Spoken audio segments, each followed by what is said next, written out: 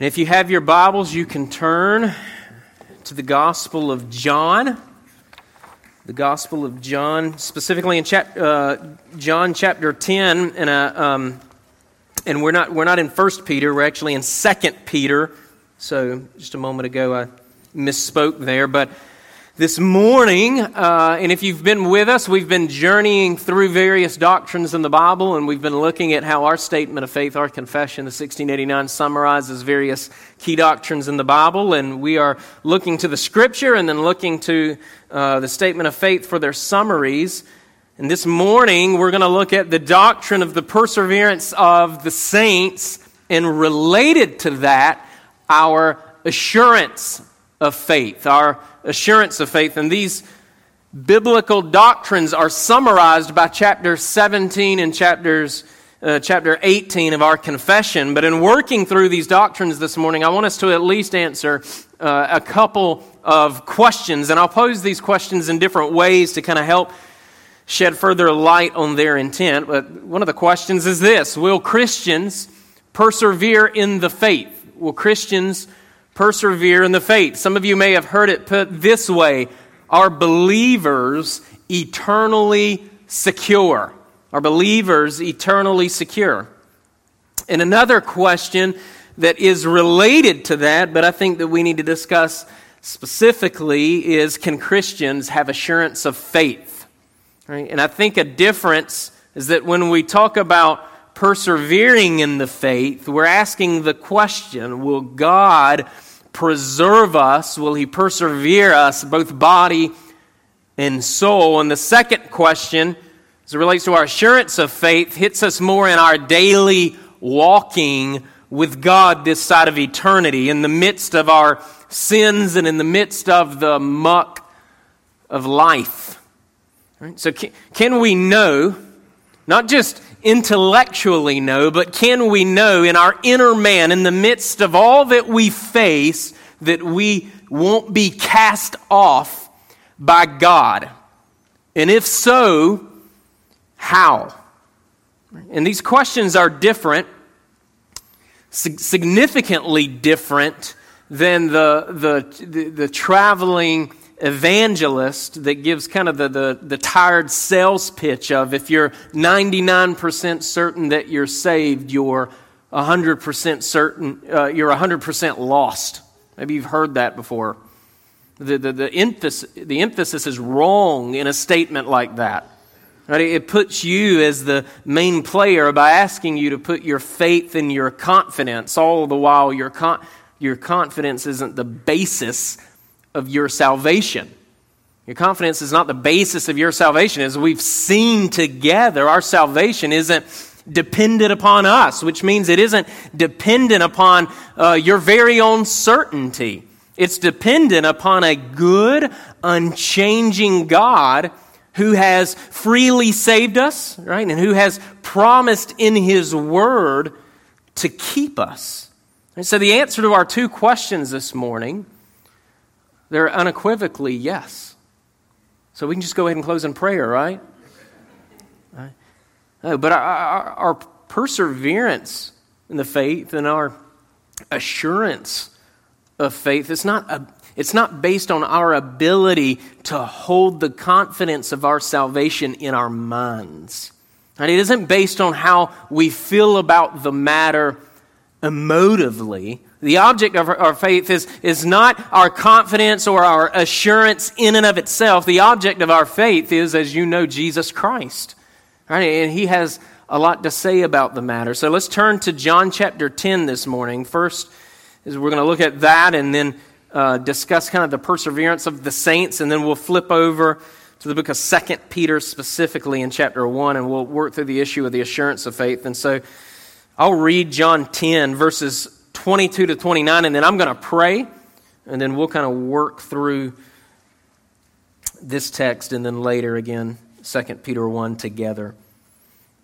So the Apostle John, under the inspiration of the Holy Spirit, John chapter 10, starting with verse 22, he's recounting Christ Jesus speaking to Jews, particularly Jewish religious leaders in the midst there, but not just that.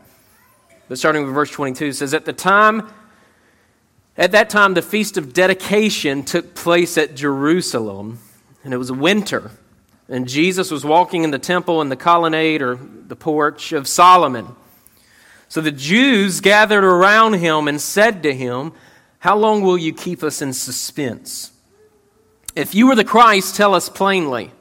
And Jesus answered them. He said, I told you, and you don't believe. The works that I do in my Father's name bear witness about me. Verse 26. But you don't believe because you are not among my sheep. Right? Being God's sheep seems to be the prelude to believing there. Verse 27. My sheep hear my voice, and I know them, and they follow me. Verse 28, I give them eternal life, and they will never perish, and no one will snatch them out of my hand. And my Father who has given them to me is greater than all, and no one is able to snatch them out of the Father's hand. I and the Father are one. Lord, we thank you for this word. God, I ask you to be with us. God, grant us humility, Lord, and grant us the ability to believe and to trust and be changed by your word, God, as it's the only thing that has the power, Lord, as you've ordained it to change us, God. And so we ask for your Holy Spirit's help in that, and we love you in Christ's name. Amen. This part of the text here in John chapter 10, it follows, if you kind of know the narrative of the Gospel of John, it follows Jesus healing the blind man in John chapter 9, who by the end of John chapter 9 professes Christ as Lord. He eventually expresses faith in Christ Jesus, and he does this in the presence of the Pharisees, in the presence of the religious leaders in that day and age. And then when you flip over to John chapter 10, we see Christ's Good Shepherd sermon. And I call it a sermon because I think that Christ is using Old Testament imagery as he's giving this proclamation, the sermon, if you will, about him being the Good Shepherd. I think the backdrop of that is Psalm 23, right? Which we know the Lord is my what? It's my shepherd, right? And we also, and I'd encourage you to even go and perhaps read this afternoon, we also behind that have Ezekiel chapter 34, Ezekiel's prophecy, the Lord prophesying through Ezekiel about how selfish the shepherds of Israel were, and how they were just kind of concerned about themselves and not about the people that God had entrusted to them. And in that prophecy, the Lord says, I myself will be the shepherd. Right? And we ultimately see Christ being the fulfillment of that. But in that sermon, in that section in chapter 10, the part of chapter 10 specifically that I didn't read this morning, we see that Christ is kind of doing what we see the Lord prophesying about in Ezekiel chapter 34. We see Christ contrasting himself as the good shepherd in the midst of those shepherds who are not good. In fact, some are wolves in sheep's clothing is kind of what he's getting at here. But he, in verse 3, presents himself as the shepherd that leads his sheep. We see in verse 4 of chapter 10, if you're just kind of looking down with me, we see Christ present himself as the shepherd who goes before his sheep. We see in verses 11 and 15 and 17 and 18 that Christ is the shepherd who lays down his life for his sheep. We see in verse 16 that Christ presents himself as the seeking shepherd, which, right, our minds could go to the parable of the lost sheep there. Right? Christ seeks and saves that which is lost. He leaves the 99 to pursue the one. Right?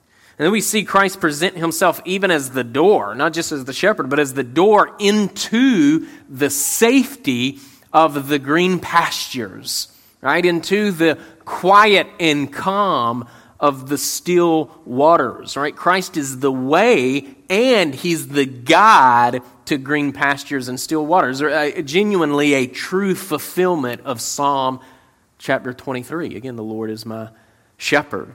And in the midst of this sermon, a continuation of this shepherd and sheep imagery, it continues, it follows, and John decides us in the midst of this to give us the setting in which our text takes place. And I'm not sure if what I just read in John 10, starting with verse 22, follows immediately after the preceding verses, or if some time takes place between the two. I'm not sure, but John here gives us the setting nonetheless. Our text takes place during the Feast of Dedication, which is Hanukkah. Right? It takes place during Hanukkah, which was a Jewish festival that lasted for 8 days. And during that 8 days, no mourning, no grief was allowed during that time. It was a celebration of the cleansing of the temple in Jerusalem after it had been desecrated by the Syrians. So this was a celebration, this 8 days, this period of time that John is giving us. When all these things take place, this dialogue takes place, or this sermon rather takes place, it's happening in the midst of a time where the Jews are celebrating God cleansing His temple. Right? Christ is at the temple during that 8-day celebration, and perhaps from the vantage point of the Pharisees, He defiles it by His claiming equality with God, and He defiles it by His claiming authority over the souls of man, especially over the keeping of the souls of man. Right? So the setting is in the midst of the Jews celebrating the purification of the temple. From their vantage point, Christ perhaps is kind of desecrating it through these claims that He shares union with God. He and the Father are one, and by His claiming over His authority over the souls of man. And from this section in John 10, I want us to see, and if you're taking notes, you can jot this down, that our perseverance, and we'll work through this a little bit, our perseverance is grounded in the grace and in the unity of the Godhead. Our perseverance is grounded in the grace and in the unity of the Godhead. We see in verse 28 that Christ identifies Himself as the one who gives eternal life to His sheep. Right? Again, from the perspective of the religious leaders of the day, that would have been wildly blasphemous, especially given the location and the festival that was going on. Right? But Jesus, truly God and truly man, He identifies Himself as the giver of eternal life. The preacher to the Hebraic church tells us this about Christ as well. In the first 2 verses of chapter 12 of Hebrews, the preacher to the Hebrews says, "Therefore, since we're surrounded by so great a cloud of witnesses, let us also lay aside every weight and sin which clings so closely, and let us run with endurance the race that is set before us." And look at this, looking to Jesus, the founder and perfecter of our faith, who for the joy that was set before Him endured the cross, despising the shame, and is seated at the right hand of the throne of God. Right, Christ is the beginning and He's the end of our salvation. Now, there's nothing that we've done to earn it. There's nothing that we do to maintain that salvation. Right, on your best day, like when you end a day and you think, man, I really knocked this one out of the park, right? You're laying your head down at night and you're like, I owned this day, right? On that day, you're no more justified than on the day you laid your head down at night and say, I really blew it. You're no more justified on that day. Right? Christ is the founder. Christ is the author. Christ is the finisher of our salvation. All right? This is all of grace. It's all of grace. The Apostle John, quoting Jesus, says that Christ is the giver of eternal life. And I don't want us to just gloss by that and not feel the significance of it this morning. Christ is the giver of eternal life. In Christ, He can give us eternal life because He's the rightful possessor of eternal life. He's the rightful possessor of it. We are not by nature the rightful possessors of eternal life. Right? Christ alone is, and if you belong to Him this morning, He's given you what is rightfully His, and He's made it rightfully yours through your union with Him, made possible by the Holy Spirit of God. So your eternal life is secured in Him, in Christ, because of Him, because of Christ, and it's done so to the praise of the glorious grace of God. Right? Christ goes as far as to remind us that those who belong to Him, those of us who belong to Him, will never perish. We see that in verse 28 as well. Those of us who belong to Him will never perish. For those of you who know John 3:16, we see that promise there as well, right? Right? Christ, he even gives us the imagery of being held tight in His hand. He gives us that energy. I love that imagery. If you've ever been around kids, you can quickly see the jealousy and the possessiveness that's made manifest through clenched fists, right? One kid is holding what's his real tight, while some other intruder kid that you've invited over for playtime tries to take what's his, all right? But think about that for a moment as it relates to Christ possessing us. Think of the imagery that He's intending to give to us. Right? He's purchased us with His blood. Right? The Scripture makes clear that we belong to Him, body and soul. We belong to Christ Jesus. He's our husband, and we are, as His church, His bride. And He's a good and jealous husband. We've perverted jealousy, but jealousy is good when it's employed in the right way, when it's incorruptible. And Jesus Christ is our good and jealous husband, and He won't abandon us. He won't abandon us. Think of all the things that try to snatch us away. The world, right, meaning the sinfulness that's not yet been put away. Right, the devil, who would snatch every one of us out of the hands of Christ if Christ had not crushed His head. In our own flesh, our own worldly passions that we can so often be led astray by. We're like Gomer, the prostitute that leaves Hosea time and time again, only to find that Hosea remains, that he's committed. Right? Our Christ is committed to us. He's committed to us. He won't allow His redeeming us to Himself to hang in the balance or to be jeopardized in any way. He won't allow us to leave even when we're led astray by our own passions. He won't allow us to be consumed by the defeated devil. He has us firmly in His hand.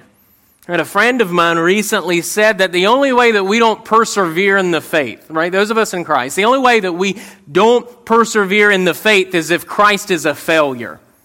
And Christ is not a failure. He's not a failure. Right? So we see our perseverance is grounded in the grace of God, not in our own merit. We also see that our perseverance in the faith is grounded in the unity of the Godhead. In verse 29, we see Christ say that the Father has given Him the sheep. Right? We see Him say that the Father is all-powerful, right? That the Father is greater than all, and that no one can snatch us out of the Father's hand as well. Right? So we have Christ is the giver of eternal life to those God's given to Him. We have Christ holding us in His hands, and then we have the all-powerful God that holds us in His hand as well. All right, the hand of Christ, the hand of God. Right, Christ, just in this short passage here, He's going at great lengths to help us understand the reality that we will in fact persevere. There's no greater security than to be in Christ Jesus. There's no greater security than to be in Christ Jesus. And we see here the unity of the Father and the Son. In fact, verse 30 here claims just a single-mindedness. Christ is claiming a single-mindedness with the Father. He says, I and the Father am one. This is what we've set out to do, and we're going to do it. Right? We've done it, we're doing it, we're going to do it. In fact, the unity of the Father, Son, and Holy Spirit is a theme, not the only theme, but is a theme in the Gospel of John. One theologian says this about our passage, and I love this. It says the impossibility, and we're speaking of true believers here, the impossibility of true believers being lost in the midst of all the temptations which they may encounter does not consist in their fidelity and decision, but is founded upon the power of God. Our perseverance is founded upon the power of God. I don't know if that's good news to you. That is really good news to me. That's really good news, because it's if our perseverance in the faith is founded upon anything other than God Himself, we will not persevere. We won't. We won't.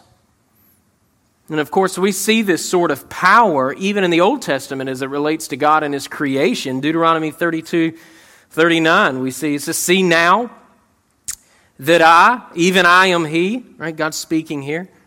And there's no God beside me. I kill and I make alive. I wound and I heal. And there's none, get this, there's none that can deliver out of my hand. There's none that can deliver out of my hand. Or if we moved on to Isaiah, Prophet Isaiah chapter 49, verse 2. Isaiah declares this, He made my mouth like a sharp sword. Not literally, that would hurt. And in the shadow of His hand, He hid me. The shadow of His hand, He hid me. Right. Isaiah 51, right? Just a few chapters beyond that, verse 16. I've put my words in your mouth. Right? Again, the Lord prophesying through the prophet Isaiah. I've put my words in your mouth, and I've covered you in the shadow of my hand, establishing the heavens and laying the foundations of the earth, and saying to Zion, we know ultimately is God's church, which He's redeemed, made up of Jews and Gentiles. He says to Zion, you are my people. You are my people. Right? So we see, even in the Old Testament, none can deliver out of the hand of our God. We see that God's people are hid by the hand of our God. We see that God's people are covered in the shadow of God's hand. Right? Believers, right? We persevere in the faith because we're secured by God alone. Right? We're secured by God alone. We can have confidence in that. Right? We don't have confidence in anything in and of ourselves, but we have confidence in the grace and in the mercy and in the unity of our triune God. Right? Jesus says just a few chapters earlier than our text this morning in chapter 10, He says in chapter 6, with verse 37, Jesus says, all that the Father gives me, right? The Father gives, all that the Father gives me will come to me. And get this, whoever comes to me, I will never cast out. Whoever comes to me, I will never cast out. Right? No matter who you are, no matter what you've done, if you come to Christ, He won't cast you out ever. Ever. And listen at how the 1689 summarizes this doctrine of the perseverance of the saints. I think it's beautifully put. It says, those whom God has accepted in the beloved, effectually called and sanctified by His Spirit, and given the precious faith of His elect unto, can neither totally nor finally fall from the state of grace, but shall certainly persevere therein to the end, and be eternally saved, seeing the gifts and callings of God are without repentance. That means God doesn't turn away. He doesn't change. from which source he still begets and nourishes in them faith, repentance, love, joy, hope, and all the graces of the Spirit unto immortality. And though many storms and floods arise and beat against them, yet they shall never be able to take them off that foundation and rock which by faith they are fastened upon. Notwithstanding, through unbelief and temptations of Satan, the sensible sight of the light and love of God may be for a time clouded and obscured from them, yet he's still the same. And they shall be sure to be kept by the power of God unto salvation, where they shall enjoy their purchased possession, they being engraved, and get this, they being engraved upon the palm of his hands. Of whose hands? Of Christ's hands. And their names having been written in the book of life from all eternity. Isn't that comforting this morning? Flip over with me now to 2 Peter chapter 1. 2 Peter chapter 1, I want to look at verses 3 to 11. Just 3 to 11. We have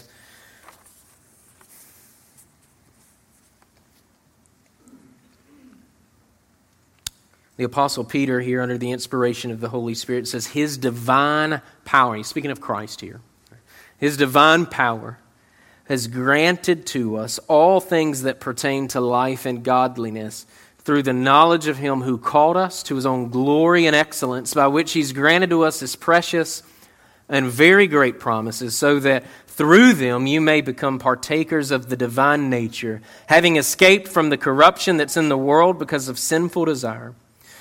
For this very reason, right, for what we just read, because of what we just read there, make every effort to supplement your faith with virtue, and virtue with knowledge, and knowledge with self-control, and self-control with steadfastness, and steadfastness with godliness, and godliness with brotherly affection, and brotherly affection with love. For if these qualities are yours and are increasing, they keep you from being ineffective or unfruitful in the knowledge of our Lord Jesus Christ. Verse 9. For whoever lacks these qualities is so nearsighted that he's blind, having forgotten that he was cleansed from his former sins. Therefore, brothers, be all the more diligent to confirm your calling and election. For if you practice these qualities, you will never fall. For in this way there will be richly provided for you an entrance into the eternal kingdom of our Lord and Savior, Jesus Christ. Now, before we look at the text, we need to ask ourselves what can often cloud our assurance and faith, right? Because we've worked through there the perseverance of the saints, being grounded in the grace, mercy, and the unity of our triune God. But I want to spend a little bit of time just kind of breaking out assurance of faith from that, even though they're interconnected, right? You can't really take them apart. But what can often cloud our assurance of faith? Well, this is by no means exhaustive, but just a few things here. I think one, a habitual lack of repentance can be one of those things. Right? You give lip service, but your heart, your inner man is not oriented around the things of God. And your life, because of that, may be in torment, right? A true living hell. Right? Your life could be that because you've been on this path of disobedience for a while, and the Holy Spirit of God is making you miserable until you change direction, right? Until you repent and rest in the finished work of Christ, right? So a habitual lack of repentance can be one. Another one can be believing that our own righteousness has any bearing on our standing before God. Right? And how do you spot if you default to something like that or not?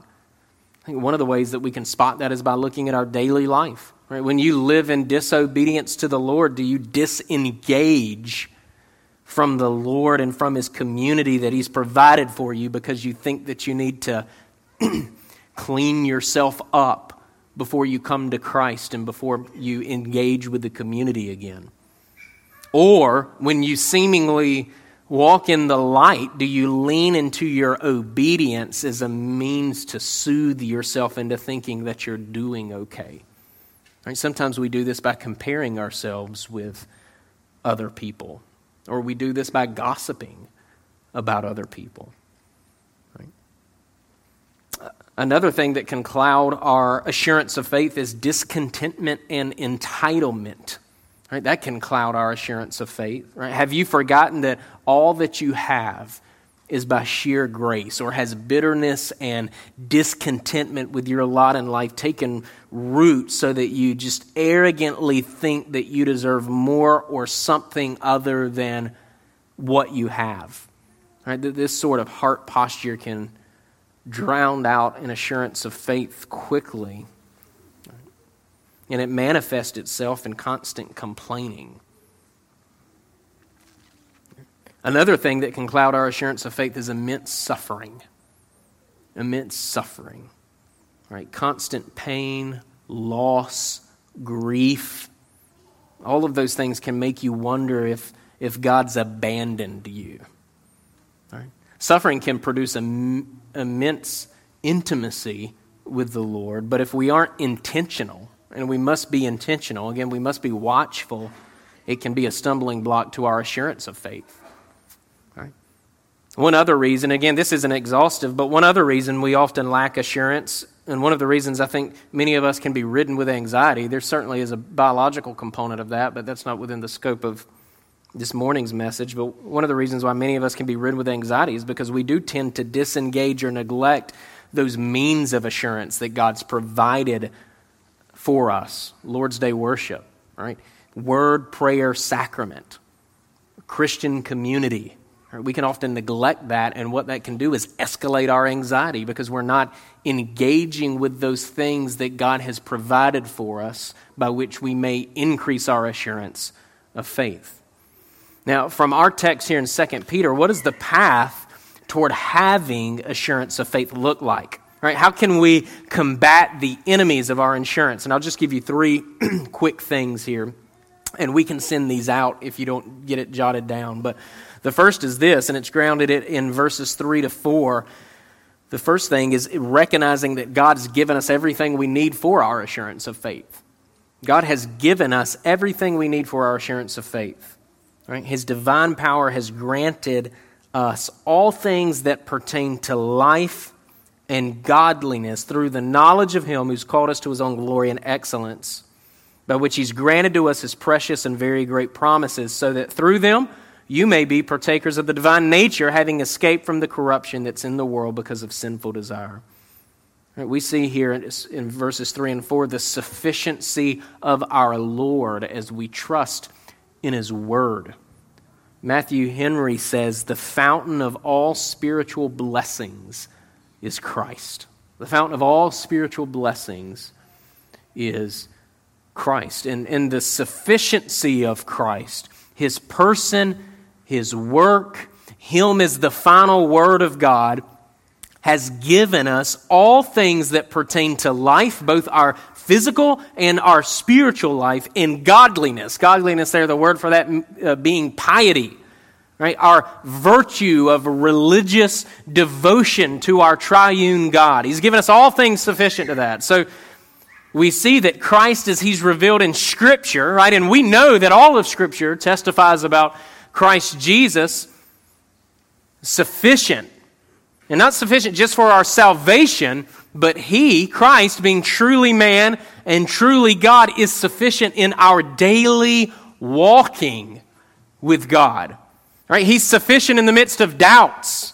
He's sufficient in the midst of suffering. He's sufficient in the midst of temptation. He's sufficient in the midst of conflict and controversy and fear and worry. He's sufficient as you work at a job that you hate. He's sufficient as you love your spouse when you don't feel loved back. He's sufficient as you parent kids that you feel like aren't getting it. He's sufficient as you age. He's sufficient in failing health. He's sufficient no matter where you are in life and in godliness. Christ is sufficient. Because His Word teaches us that He's granted us all things pertaining to life and godliness because He, according to verse 1 in 2 Peter chapter 1 here, is Jesus our God and our Savior. And it's in casting ourselves continually before our sufficient Savior that we can truly find assurance of faith. Because it's Him who's provided these characteristics that these qualities that can increase our assurance of faith, which is the second thing I want you to see. All right, we recognize that God has provided for us first everything we need for our assurance of faith. Secondly, we're to labor in those qualities that the Lord's provided to us. We need to labor in those qualities that the Lord has provided. There's a sort of resting labor, right? Resting in the finished work of Jesus as we labor in the way in which He's called us to labor. And in doing so, that increases our assurance of faith. Right, but verses 5 to 7, we see that. This very reason, make every effort to supplement your faith with virtue, and virtue with knowledge, and knowledge with self-control, and self-control with steadfastness, and steadfastness with godliness, and godliness with brotherly affection, and brotherly affection with love. Now, for time's sake, I can't break down every one of those the way that I'd like to, unless y'all are up for staying here until this afternoon, But Peter here is teaching us that we're to supplement our faith, which means to make a lavish provision. We're to labor from our justification in those things which promote our love and devotion to Christ and to other people. And the list Peter gives here is not insignificant. We see virtue, right, which is a Christ-like goodness, a moral uprightness, and to have this takes courage in our day and age, which many Christians lack. Seems to me to be one of the chief reasons why so many Christians lack assurance of faith, and thus conviction and boldness and humble confidence. Right? The lack of courage is it has a domino effect, biblical courage, that is. If you lack courage, you can't have uprightness, which is what the word virtue means. You can't have Christ-like goodness through the trials and the storms of life. And we also see that virtue should be wed to knowledge. Gnosis is the word here. You may hear it's what we get Gnosticism from. And in the first century, the Gnostics believed that people obtained special knowledge through experience. The Apostle Peter here is using this word knowledge to say that this isn't an intellectual assent. Right? An intellectual assent is easy to do. The sort of knowledge behind the word Peter here is using here is applied knowledge, which is the only kind of knowledge that matters, right?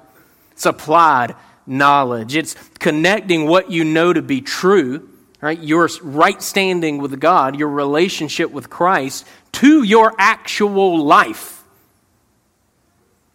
Right? It's an experiential knowledge. It isn't enough to just know what's true. We must know so as to apply it to every area of our lives. And then we also see self-control. Right? This is to master yourself. It's to master yourself, to not be led by your passions, to take every thought captive to the Word of God.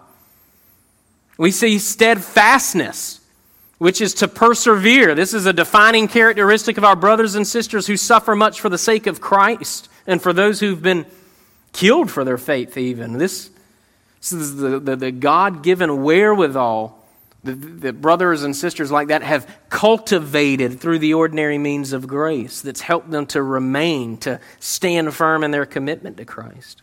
We see godliness in this list. Again, that's the word for piety. It's an inner response to the Lord. That's the orientation of your heart. This is something that should be nurtured in our daily lives. We see brotherly affection, which is love for your fellow Christians, which is absolutely essential. In our day and age, we're skeptical of those in God's church, but we're called by God to be fond of one another. Right? And that has to be practiced in our church body. We're called to assume the best of each other. We're called to labor for the welfare of one another. And then he ends the list with love, which is exclusively a biblical word. It's love that's demonstrated perfectly by Christ and should be ever increasing with the Holy Spirit's help in the life of a believer in every sphere of life. I mean, this is a very practical, earthy list, isn't it? Right? Virtue, knowledge, self-control, steadfastness, godliness, brotherly affection, and love. And this isn't something that we check off of a list. This, again, is something to be nurtured in light of the finished work of Christ and with the Holy Spirit of God living in you. And then third and last, if we labor in these qualities, according to Peter, if we labor in these qualities, that by God's grace, we can have assurance of faith. If we labor by God's grace in these qualities God's provided for us, we can have assurance of faith. That's verses 8 to 11 there. If these qualities are yours and are increasing, they keep you from being ineffective or unfruitful in the knowledge of our Lord Jesus Christ. For whoever lacks these qualities is so nearsighted that he's blind, having forgotten that he was cleansed from his former sins. Therefore, brothers, be all the more diligent to confirm your calling and election, for if you practice these qualities, you will never fall. For in this way there will be richly provided for you an entrance into the eternal kingdom of our Lord and Savior Jesus Christ. All right, Peter says, if these qualities are in your possession, which if you're in Christ, they are in your possession. All right? You're not inventing them out of thin air. What Christ rightfully owns is ours because we share union with Him. Right? If they're being cultivated in our lives, if we're nurturing them, the gospel of Christ, keep us, verse 8, from being ineffective. They keep us from being, verse 8, unfruitful. They help us, verse 9, to remember that our sins are forgiven. Right? They help us to, according to verse 10, confirm our calling and election. And verse 10 as well, they help us to keep us from falling. Right? This is the way that the Lord increases our assurance of faith as we seek to live before the face of God. So, believer, this morning, know that if you're in faith, if you're in Christ, you will persevere. Because Christ and the Father, right, by the Spirit of God, who is our seal, who's our guarantor of our eternal life, right, the grace, the mercy, the unity of our triune God will persevere us. Right? So if you're in Christ, that is you. That is you. And we can have assurance of faith. Or as the Puritans would say, a comfortable walking with God. Not because circumstances may be all that great, not because things are working out the way that we exactly would want things to work out, but you can have a comfortable walking with God as it relates to your conscience because He's given you the things to cultivate in your daily walking from Him as you labor from your justification, as you labor from being accepted fully by God because of Christ. So a few takeaways this morning, and then we'll move into the time of the Lord's Supper. First is Christ is the author and perfecter of our faith. Therefore, Christians will persevere in the faith. And this is in your worship guide. Secondly, a biblical view of God's sovereignty and optimism about His plan and purpose in redemptive history helps fuel our assurance of salvation. Third, God's word does not leave the question of our perseverance ambiguous. He's clear. Those He saves, He sustains and brings home. And then fourth, our personal assurance of faith can ebb and flow with our obedience or disobedience to the Lord. Yet Christ has made it possible for us to have true assurance. Let's go to the Lord in prayer. God, thank You for this morning. Thank You for this time we've had in Your word together, God. And now as we go into a time of taking the Lord's Supper, I pray, God, that You would strengthen our faith and our assurance, not in and of ourselves, but in You and You alone. And I pray this in Christ Jesus' name. Amen.